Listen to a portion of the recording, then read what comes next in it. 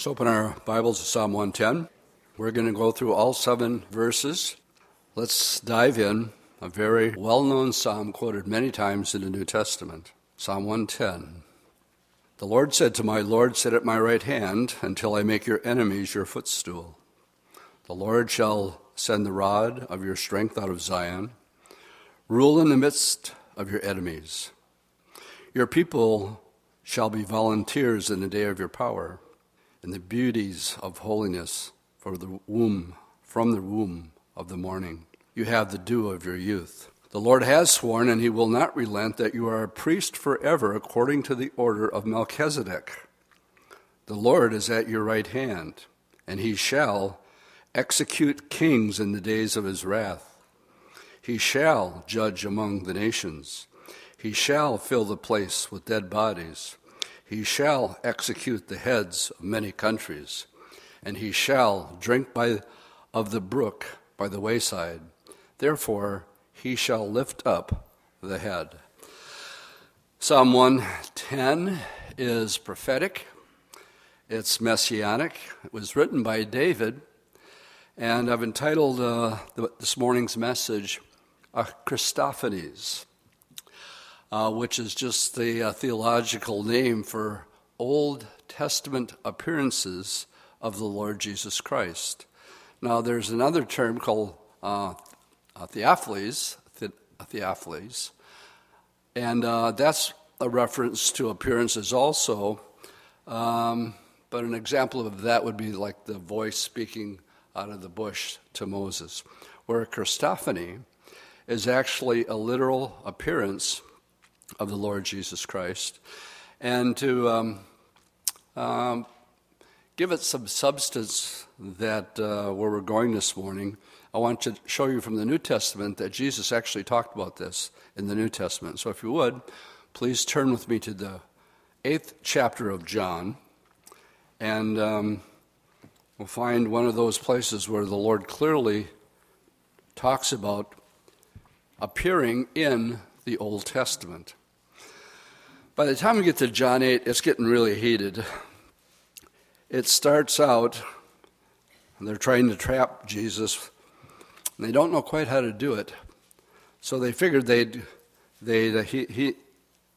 people knew he was hanging out with publicans and sinners, and the common Joe loved Jesus. They just followed him. And there was this woman who got caught in the act of adultery, and the law said she had to die, but what would Jesus do? And so it was nothing more than a trap, and I'm not going to get into that part of the story, but that's how chapter 8 begins.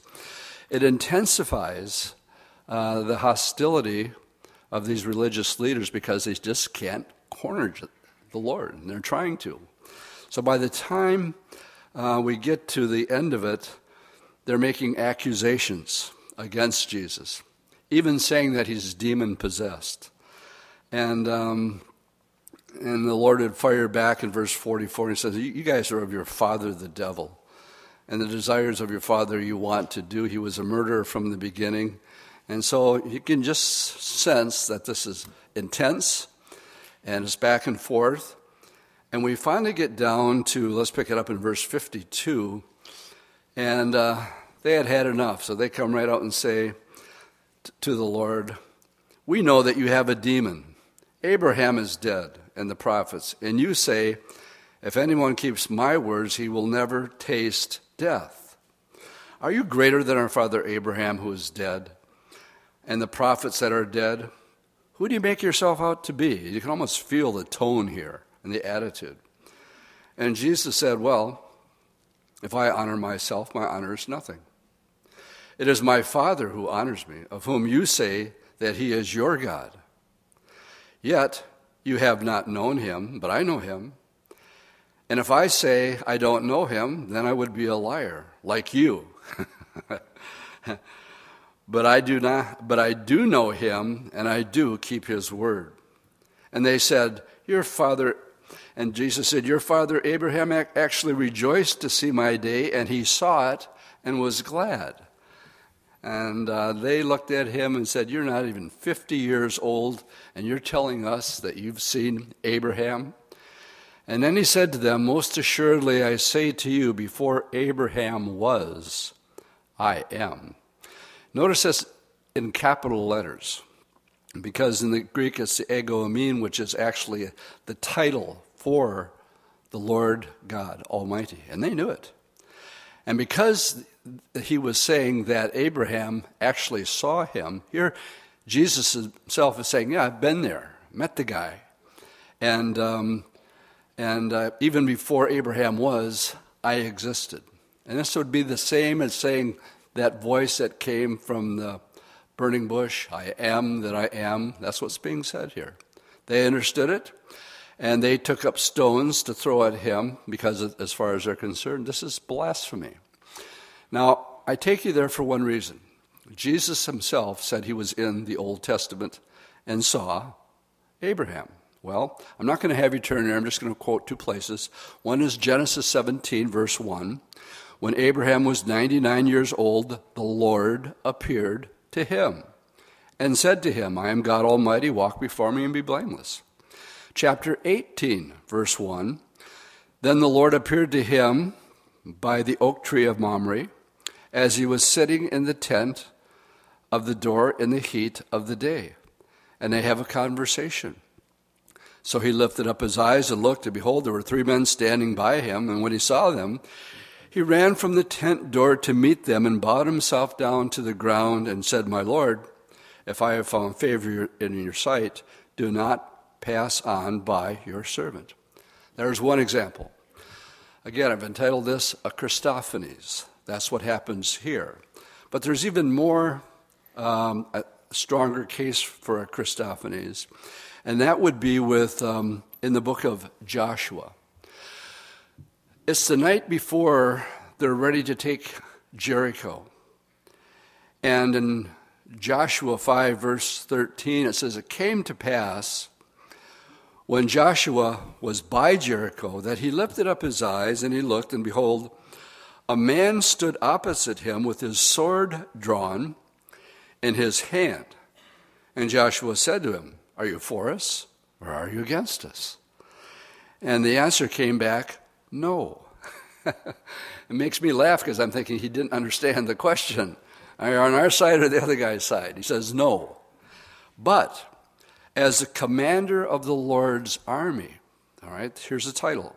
As commander of the Lord's army, take off your sandals, for the place where you're standing is holy. And Joshua did so. That's why every time, it's not an angel, because every time somebody falls down and worships an angel, they go, don't do none of that stuff. We are just servants of God too. But here, just like from the voice in the burning bush speaking to Moses, take the sandals off. This is holy ground, John. This is the same person. We call it a Christophanies. And I wanted to lay just a little bit of that background before we go back and read. We're going to go through this chapter, verse by verse. So let's go back and with that much of an introduction, because I'll come back to the Christophanies when I get to verse 4. Verse 1, the Lord said to my Lord, sit at my right hand till I make your enemies your footstool. This psalm is remarkable because it sets forth the very deity of the Lord Jesus Christ. You could not in any way consider this psalm and still deny Jesus' deity.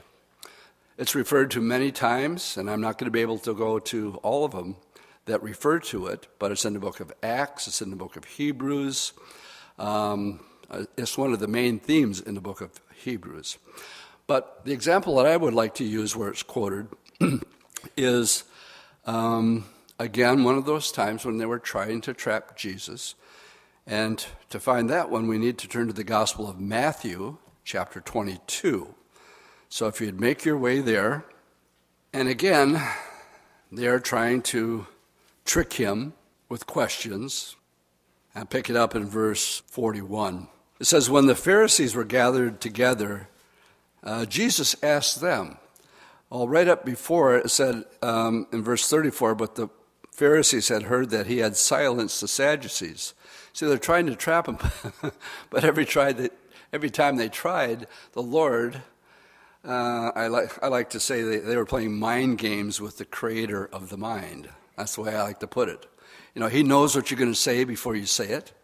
And you're in a no-win situation playing mind games with the creator of the universe. Good place for an amen, don't you think?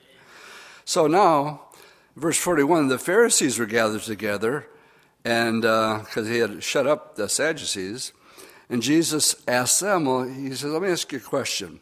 What do you think about the Christ? Whose son is he? And they said to him, the son of David. And he said to them, well, how then does David in the Spirit call him Lord, saying, the Lord said to my Lord, sit at my right hand till I make your enemies your footstool. If David called him Lord, how could he be his son? And no one was able to answer him a word, and from that day on, nor did anyone dare question him anymore. We give up. We can't trick this guy.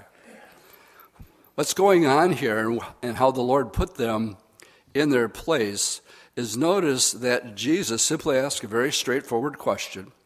What do you think about the Christ? Whose son is he? The Pharisees answered that he was the son of David. Upon hearing this answer, the Lord pointed them to Psalm 110 to show them their insufficient knowledge of that particular portion of Scripture, which the Jews interpret it to be a messianic psalm about the Messiah. The psalm was written by David, and it shows Jehovah, the Father, talking to Messiah. David calls Messiah my Lord. And any Jew who admits Messiah was David's descendant was faced with this psalm. When David calls Messiah his Lord and claims that he is superior, this shows that the Messiah would be more than just a king, more than a political leader sitting upon a throne. Also, since David called him Lord in this psalm, how could he be his son? The Lord cannot be his son by natural birth. It had to be a supernatural birth. And this psalm is telling us that the Lord Jesus Christ, the Messiah, was born of a virgin. To sum it up, this is basically saying this is equal to God speaking with God. That's what we have in Psalm 110 when the Lord said to my Lord. It's also quoted one more place that I'd like to turn to, and that's in 1 Corinthians 15. So let's just flip over there quickly. I like these little sidetracks from the Old Testament when we're connecting dots because it brings us into other areas of doctrine. In this particular case, it's probably the main chapter that has the teaching of the resurrection in the New Testament. I'm interested in the part where it talks about being absent from the body is to be present with the Lord. It's also the chapter that reveals the mystery towards the end. And because I am going to refer to the rapture here, I want to talk about it. Paul says everybody's going to die. And I'll tell you about my Aunt Luella's funeral a little bit later. But everybody's going to die, except, then when you look at verse 51, but I'm going to tell you a mystery. And the wording here is something that's going to be revealed for the first time. In a moment, in the twinkling of an eye at the last trump, the trump will sound and the dead will be raised incorruptible and we shall be changed. This is one of those verses that the church is being told for the first time. There's one group of people, one generation, that's not going to go through the death process. They'll be changed that quick, and we're out of here. Now, having read that verse, I want to go back to verse 20, because here we're talking about the order of the resurrection and the first fruits. I think a lot of people are confused about death and what happens, But if you read 1 Corinthians 15 carefully, I think it answers the question, especially to be absent from the body. 2 Corinthians 5 is to be present with the Lord. Now, verse 20. But now Jesus is risen from the dead and has become the first fruits of those who have fallen asleep. It means dead, but you never die. It just means it's a term. For since by man came death, that would be Adam, by man also came the resurrection. For as in Adam all die, even so in Christ shall all be made alive. But each one in his own order, Christ the first fruits. Now, Stephen was the first martyr.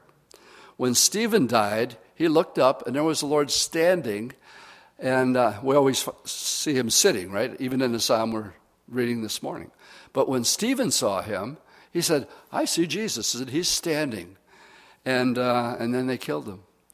And what happened next is he was welcoming him into heaven. When Stephen died on earth, he was welcomed in heaven. It was an instantaneous thing that happens at death. And so when we read first fruits, every person who died as a Christian, Jesus was the first one who was resurrected with a resurrected body. And Stephen would have been one of the first martyrs, and Christians have been dying ever since then. And the first fruits is an ongoing event for believers, that when you die, you're with the Lord. And then it says this, and those who are Christ at his coming. Now, in my cross-reference here, it says 1 Thessalonians 5, verses 15 through 17.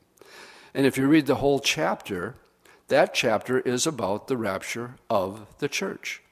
And so I wanted to look primarily at 20 to 23 and just comment on that. This is, in my opinion, a rapture verse, and it gives us an order that people are going to die, they're going to die, they're going to die, but there's going to be this one group of people that's going to be changed instantly to be with the Lord. All right, let's take verse 24. Then comes the end when he delivers the kingdom to God the Father. We're skipping over the tribulation period to get to this point, and puts an end to all the rule and authority and power, for he must reign till he has put all enemies under his feet. The last enemy that will be destroyed is death. For he has put all things under his feet. This is going back to Psalm 110, verse 1. When he says all things will put under him, it is evident that he who put all things under him is expected. Now, when all things are made subject to him, then the Son himself will also be subject to him, who puts all things under him, that God may be God in all. Let's go back to Psalm 110, verses 2 and 3. It tells us, the Lord shall send the rod of your strength out of Zion, and he will rule in the midst of your enemies. Your people shall be volunteers in the days of your power, in the beauties of holiness, from the womb of the morning, and you will have the dew of your youth. And, as we get together and we're talking about getting older and things we can do and couldn't do any longer just because we're wearing out. That process is happening. One of the great things about, as believers, and the ability to have this new body created just for heaven. We can't even, when you try to think about it, the Bible says forget about it.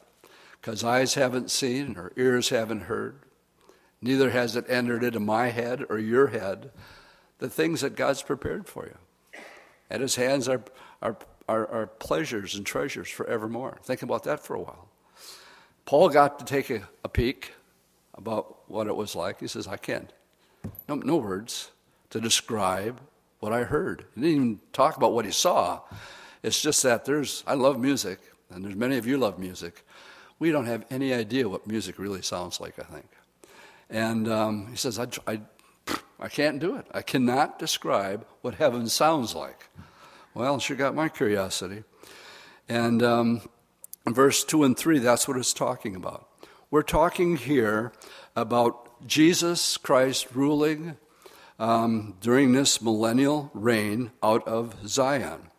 Isaiah talks about it. In Isaiah chapter 2, it says, "Many people will go and say, 'Come, let's go to the mountain of the Lord, to the house of the God of Jacob, and he will teach us his ways.'" Wow, the Lord sitting down and him giving us a Bible study. I look forward to that one. "And we will walk in his paths, for out of Zion," and that's what it says here in verse 2, the strength of Zion, "for out of Zion shall go forth the law and the word of the Lord from Jerusalem." Jerusalem will be the center of the government on earth. God does have a purpose for Israel in the future. Isn't it interesting that all that we're really watching on news right now, except for the terrorist attacks around the world, is Prime Minister Benjamin Netanyahu, our own president, the change and shift in our policies, how he's getting sort of backhanded, and now he's won re-election. We're talking about a little bitty state in the Middle East surrounded by Arab countries, but it's making news every single day. Gang, you need to know that this is a big-time signpost and that we're getting ratcheted up right now for Ezekiel 38 to unfold. Judy and we were up early Saturday morning, and I was flipping around doing some research, and I ran across Jack Hibbs. He's a Calvary Chapel pastor in Chino Hills. And he says, "Well, I know I said we were going to do this study tonight, but I'm not going to. I can't. There's just too much going on in the world right now, and I need to stop and bring you up to date on what's coming down, because it's coming down." And he tried to prepare his flock there at Calvary Chapel Chinos and just let them know, hey, it's late, gang. Don't be ashamed or afraid of preaching the gospel. And I got to tell you, he was spot on as he went down and laid out a case why Syria is going to be taken out, why that's going to draw Russia down into the Middle East, why Lebanon's not involved, and why Saudi Arabia is not involved. The Bible talks about all these things. And I remember just commenting, and I said, "Jack's spot on." But he said, we'll get back to our verse by verse, but I just got to take tonight and just let you know, be watching. Make sure you're watching, because there's a whole lot going on. This is all, verse 2 and 3 are all future. It talks about what we have to look forward to. Jesus said, "Wherever your heart is, that's where your treasures are going to be." Colossians 3:1 says, "If you're born again, then seek those things that are up there." That's where the dividends are. That's where we should be investing. Somebody want to give me an amen on that? That's the eternal. All right, let's get to verse 4. And this is also highlighted. It said, "The Lord has sworn he will not relent. You are a priest forever, according to the order of Melchizedek." So the conversation in verse 1 is continued as the Father talks to the Son. He says, "You're a priest forever, according to the order of Melchizedek." I need you to turn to Genesis chapter 14 at this point. And we don't have a whole lot given. Only 3 verses that really talk about him in chapter 14. And let's pick it up. I'll give you the background. Chapter 14, verse 17 tells us that, "And the kings of Sodom went out to meet him at the valley." Here it is. "And the kings of Sodom went out to meet him at the valley of Shaveh," that is the king's valley. "And after his return from the defeat of Chedorlaomer and the kings who were with him." All right, he's basically returning from rescuing Lot. And he stops at verse 18, says, "Then Melchizedek," he's the king of Salem, which would later be called Jerusalem, "and he brought out bread and wine, and he was priest of God Most High. And he blessed him and said, 'Blessed be Abraham of God Most High, possessor of heaven and earth. And blessed be God Most High, who has delivered your enemies into your hands. And Abraham gave him a tithe of all. Well, we're simply introduced to this guy. Not much said about him here, except that he brings to Abraham bread and wine. Now, there's a clue right there. And I believe it is a picture of Jesus said, do this in remembrance of me. So first Sunday of every month, what do? We have communion. Why? To remember Jesus Christ, what he did for us on the cross. And then it tells us that he was a king and a priest. Well, that wasn't allowed in the law. You could be a king or you could be a priest, but you couldn't be both. And then we're told, again, tithing. We learn much more about him in the New Testament, and that's where I'm going to have you turn next to Hebrews chapter 7, where much more detail is given to us about Melchizedek. All right, Hebrews 7, verses 1, 2, and 3. Says, for this Melchizedek, king of Salem, priest of the Most High God, who met Abraham returning from the slaughter of the kings, and he blessed him, to whom also Abraham gave a 10th part of all, being translated king of righteousness, and then also king of Salem, or king of peace. Without father, without mother, without genealogy, having neither beginning of days nor end of life, but made like the Son of God, remains a priest continually. All right, now I have to stop. I've entitled this message this morning, A Christophanies. My personal conviction that Melchizedek is a Christophanies. Having said that, there are many, many good Bible teachers that would take exception and say the reference without father, without mother simply means he wasn't part of the genealogical, in the genealogies. His name was just left out. And you can make that argument, and I'm certainly not going to be dogmatic this morning if you don't see Melchizedek as the way I do as a Christophanies. But what gets me is without father or mother, you can make that argument with the genealogies, but neither beginning of days nor end of life sort of clinches it for me. But again, if you don't hold that view, don't write me letters, don't get upset. You can have that view that it could be just the king of Salem. But remember, when he came to Joshua, he didn't say, I'm the Lord Jesus Christ. He didn't say I was God the Father. He just said he was a commander of the Lord's army. That was his title there. Now, Paul, in this chapter, uses Melchizedek to explain to the Jewish people. What are we reading? We're reading the book of Hebrews. And what's going to happen here is there's going to be what was so difficult for many of the Jews to become Messianic believers. And by the way, all the early church were Messianic Jews. And what Paul is doing in chapter 7 is he's explaining that every priest in the priesthood, they would offer their sacrifices every single day. And you had to be a Levite in order to do that. But here in verse 11, Paul is going to explain Psalm 110 in a different light, that Jesus is going to be a priest, but not after the order of the Levitical priesthood, but according to the order of this guy named Melchizedek. All right, verse 11. Therefore, if perfection were through the Levitical priesthood, for under it the people perceived the law, what further need was there for another priest should arise according to the order of Melchizedek, and not be called according to the order of Aaron? Aaron was the first high priest, and after him was all the lineage that were of the tribe of Levi. Verse 12, for the priesthood being changed of necessity, there is also a change of the law. For he of whom these things are written, belongs to another tribe which no man has officiated at the altar, referring to the Levites.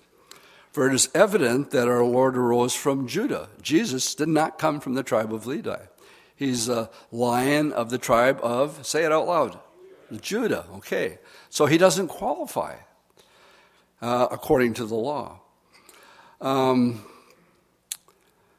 yet, far more evident in the likeness of Melchizedek, there rises another priest who has come not according to the law of fleshly commandments, but according to the power of everlasting life. Verse 17 now quotes Psalm 110.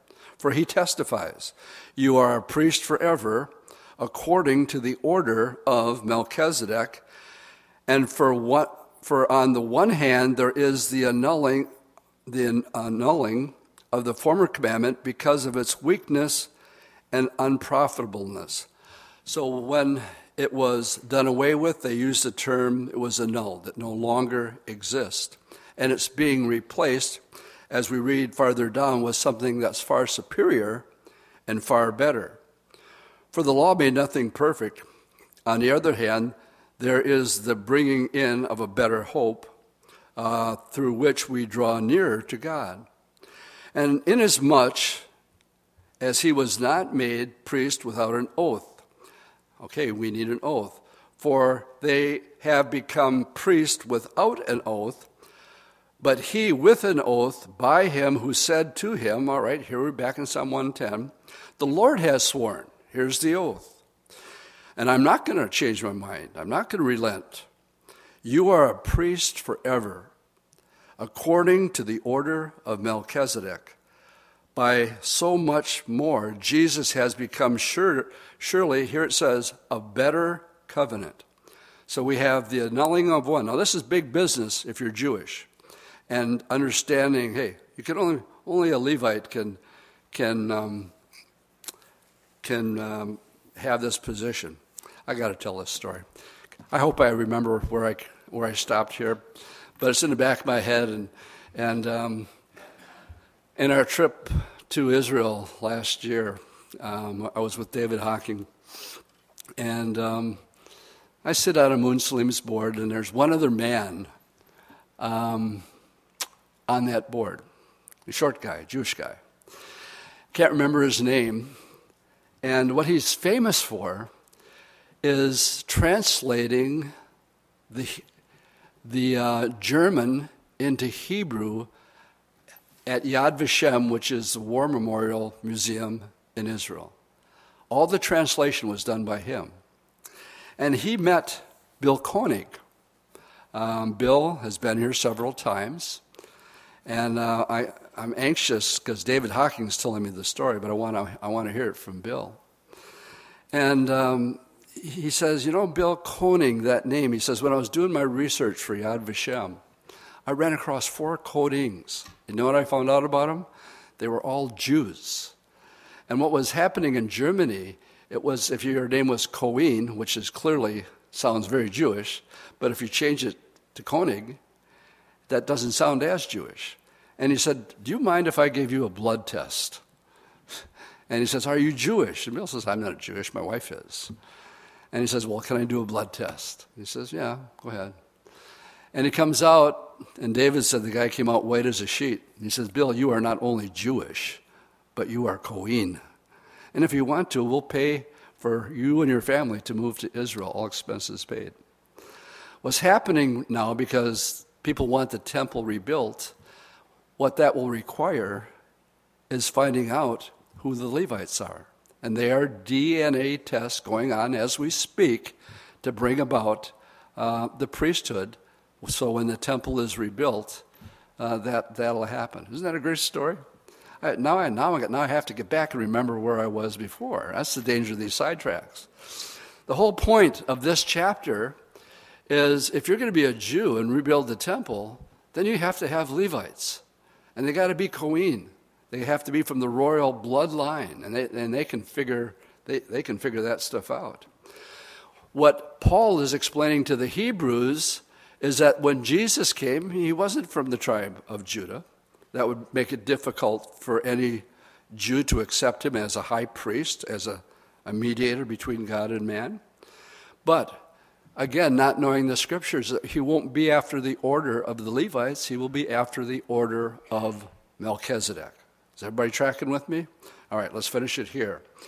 For such a high priest was fitting for us, verse 26, who is holy, harmless, undefiled, separated from sinners, who has become higher than the heavens, who does not need daily, as those high priests, to offer up sacrifice, first for himself, first for his own sins, and then for the sins of the people. Now, and this is important, for this he did once when he offered up himself. He's explaining to the Hebrews, no longer necessary are the sacrifices. Because when Jesus died, he said, it is finished. And he made one offering as a high priest, and he now continually lives, the Bible says, to make intercession for you and I.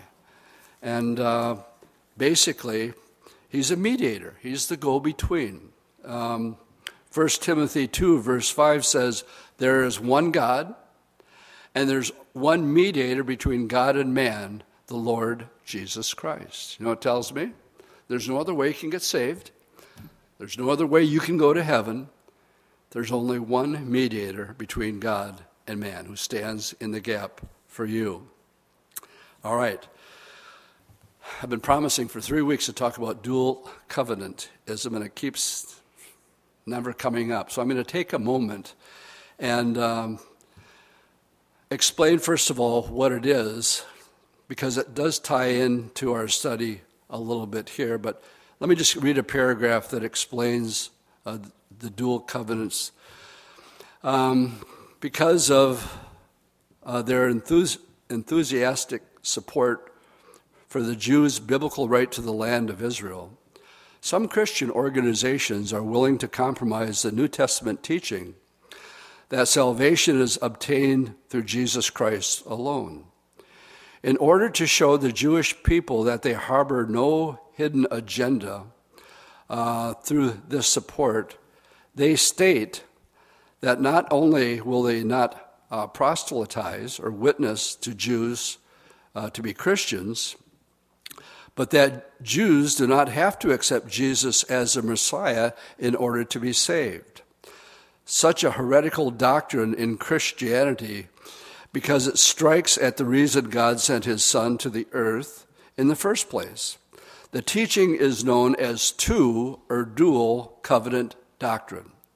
The dual covenant theological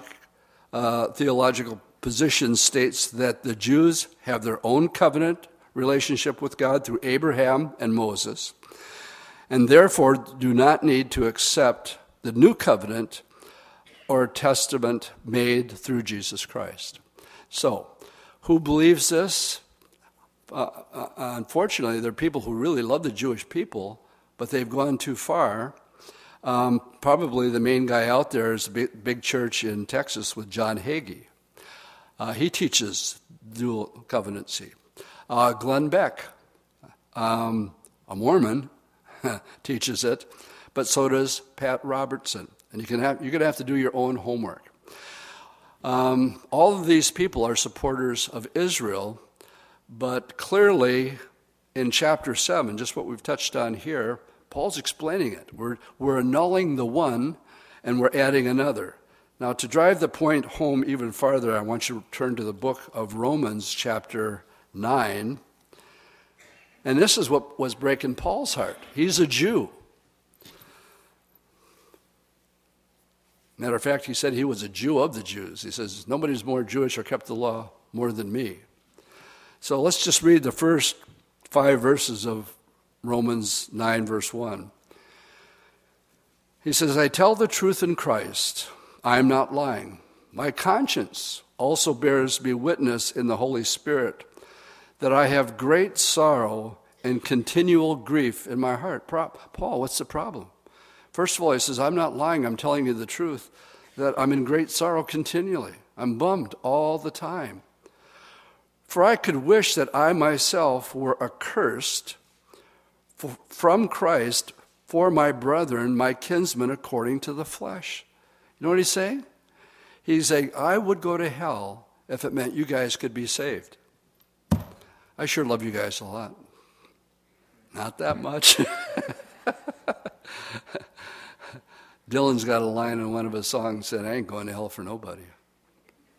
But here's a man whose heart is being broken because he knows, it says in John 1:11, he came unto his own and his own received him not. One of the only 2 times in the Bible Jesus wept is because when he came into Jerusalem on that Palm Sunday, he knew they would not accept him. He knew it. And he wept because of it. And let's continue on. For who are Israelites to whom pertain the adoption? They were God's chosen people, the glory, the covenants, the giving of the law, the service of God, and the promise, of whom are the fathers, and from whom according to the flesh Christ came, who is over all, the eternal blessed God. Amen. Now I'll just turn over to chapter 11. Again, if you want to do in-depth study on this, just sit down some afternoon and just read Romans 9, 10, and 11. I want to quote this verse that I quoted earlier, the deliverer will come out of Zion, and Israel being saved. But I want to go to verse 25 first, because what I want to set out as we go through Psalm 110, I want to give you the order of events and how this is going to unfold, just like Paul did with the order of events of the resurrection. So chapter 11, verse 25, a verse I quote often. I do not desire, brethren, that you would be ignorant of this mystery, lest you should be wise in your own opinions, that hardening in part has happened to Israel. So Paul's sorrow is allowed by God. He's allowing this hardening of heart for a season for Israel, hardening in part to Israel, but then he says, until the fullness of the Gentiles comes in. We're talking about 2 different time periods. We're talking about, number 1, the church age. And when the fullness comes in, that's a reference to the rapture. When that person gets saved, then what happens? Well, God always leaves a witness. My job as a pastor, according to Ephesians 4, is to teach this book, all of it, so that you will be equipped to do the work of ministry. Somebody want to give me an amen on that? That's what Ephesians 4 says. He's given some to be pastors, teachers, and so on and so forth. Some people today don't believe there should be pastors in churches. Well, I could go a long ways with that one, but just Acts 15, for example. There was a lot of discussion. What are we going to do with these Gentiles? Everybody had a say, and they were all elders. But when it came right down to who had to make the judgment call, James stood up and said, this is what we're going to do. The buck stopped with him. When you read the 7 letters to the 7 churches, the Greek word there is angelos, which means the pastor. The letter was written to the pastor. He was supposed to pass it on. So as we're here today, my job is to teach this, to equip you so that you do the work of ministry. You know that many people in the world think, well, ministry, that's the pastor's job. No, it's not. My job is to teach you this book, to equip you, so that's your job. Somebody want to give me an amen on that? That's what the Bible teaches. Is that all better you can do? I need a better amen before I'll give the rest of the Bible. You want more food? You got to say amen. Thank you. I'll continue.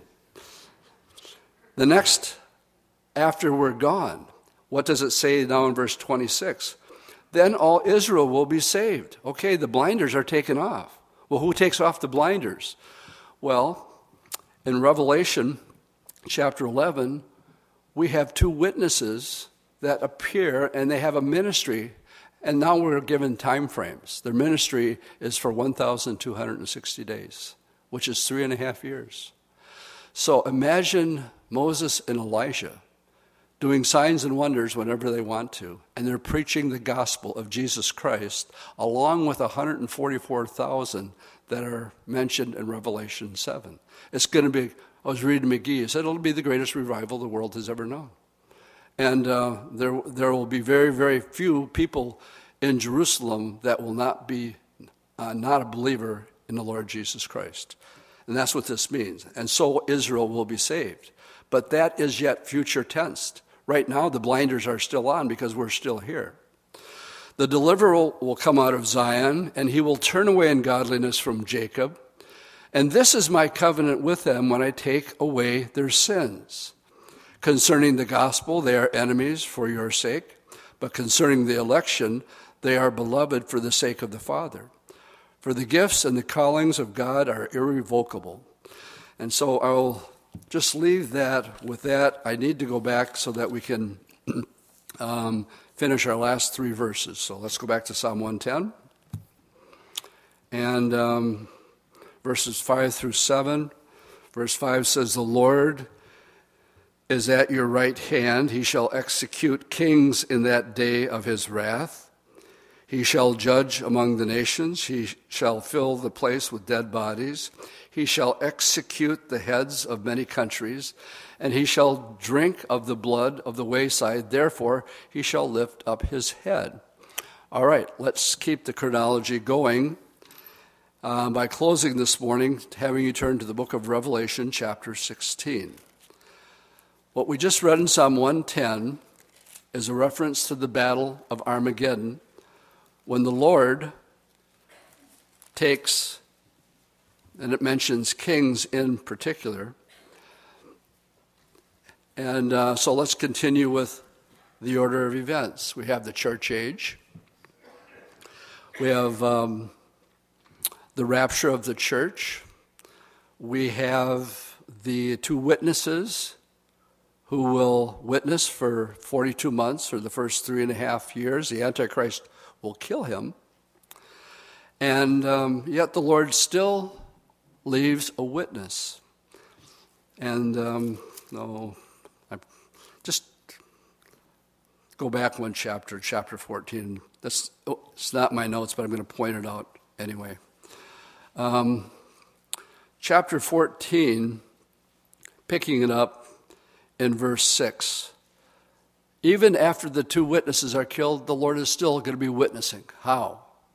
Then I saw another angel flying in the midst of heaven, having the everlasting gospel to preach to those who dwell on the earth, to every nation, tribe, tongue, and people, saying with a loud voice, fear God and give glory to him, for the hour of his judgment has come.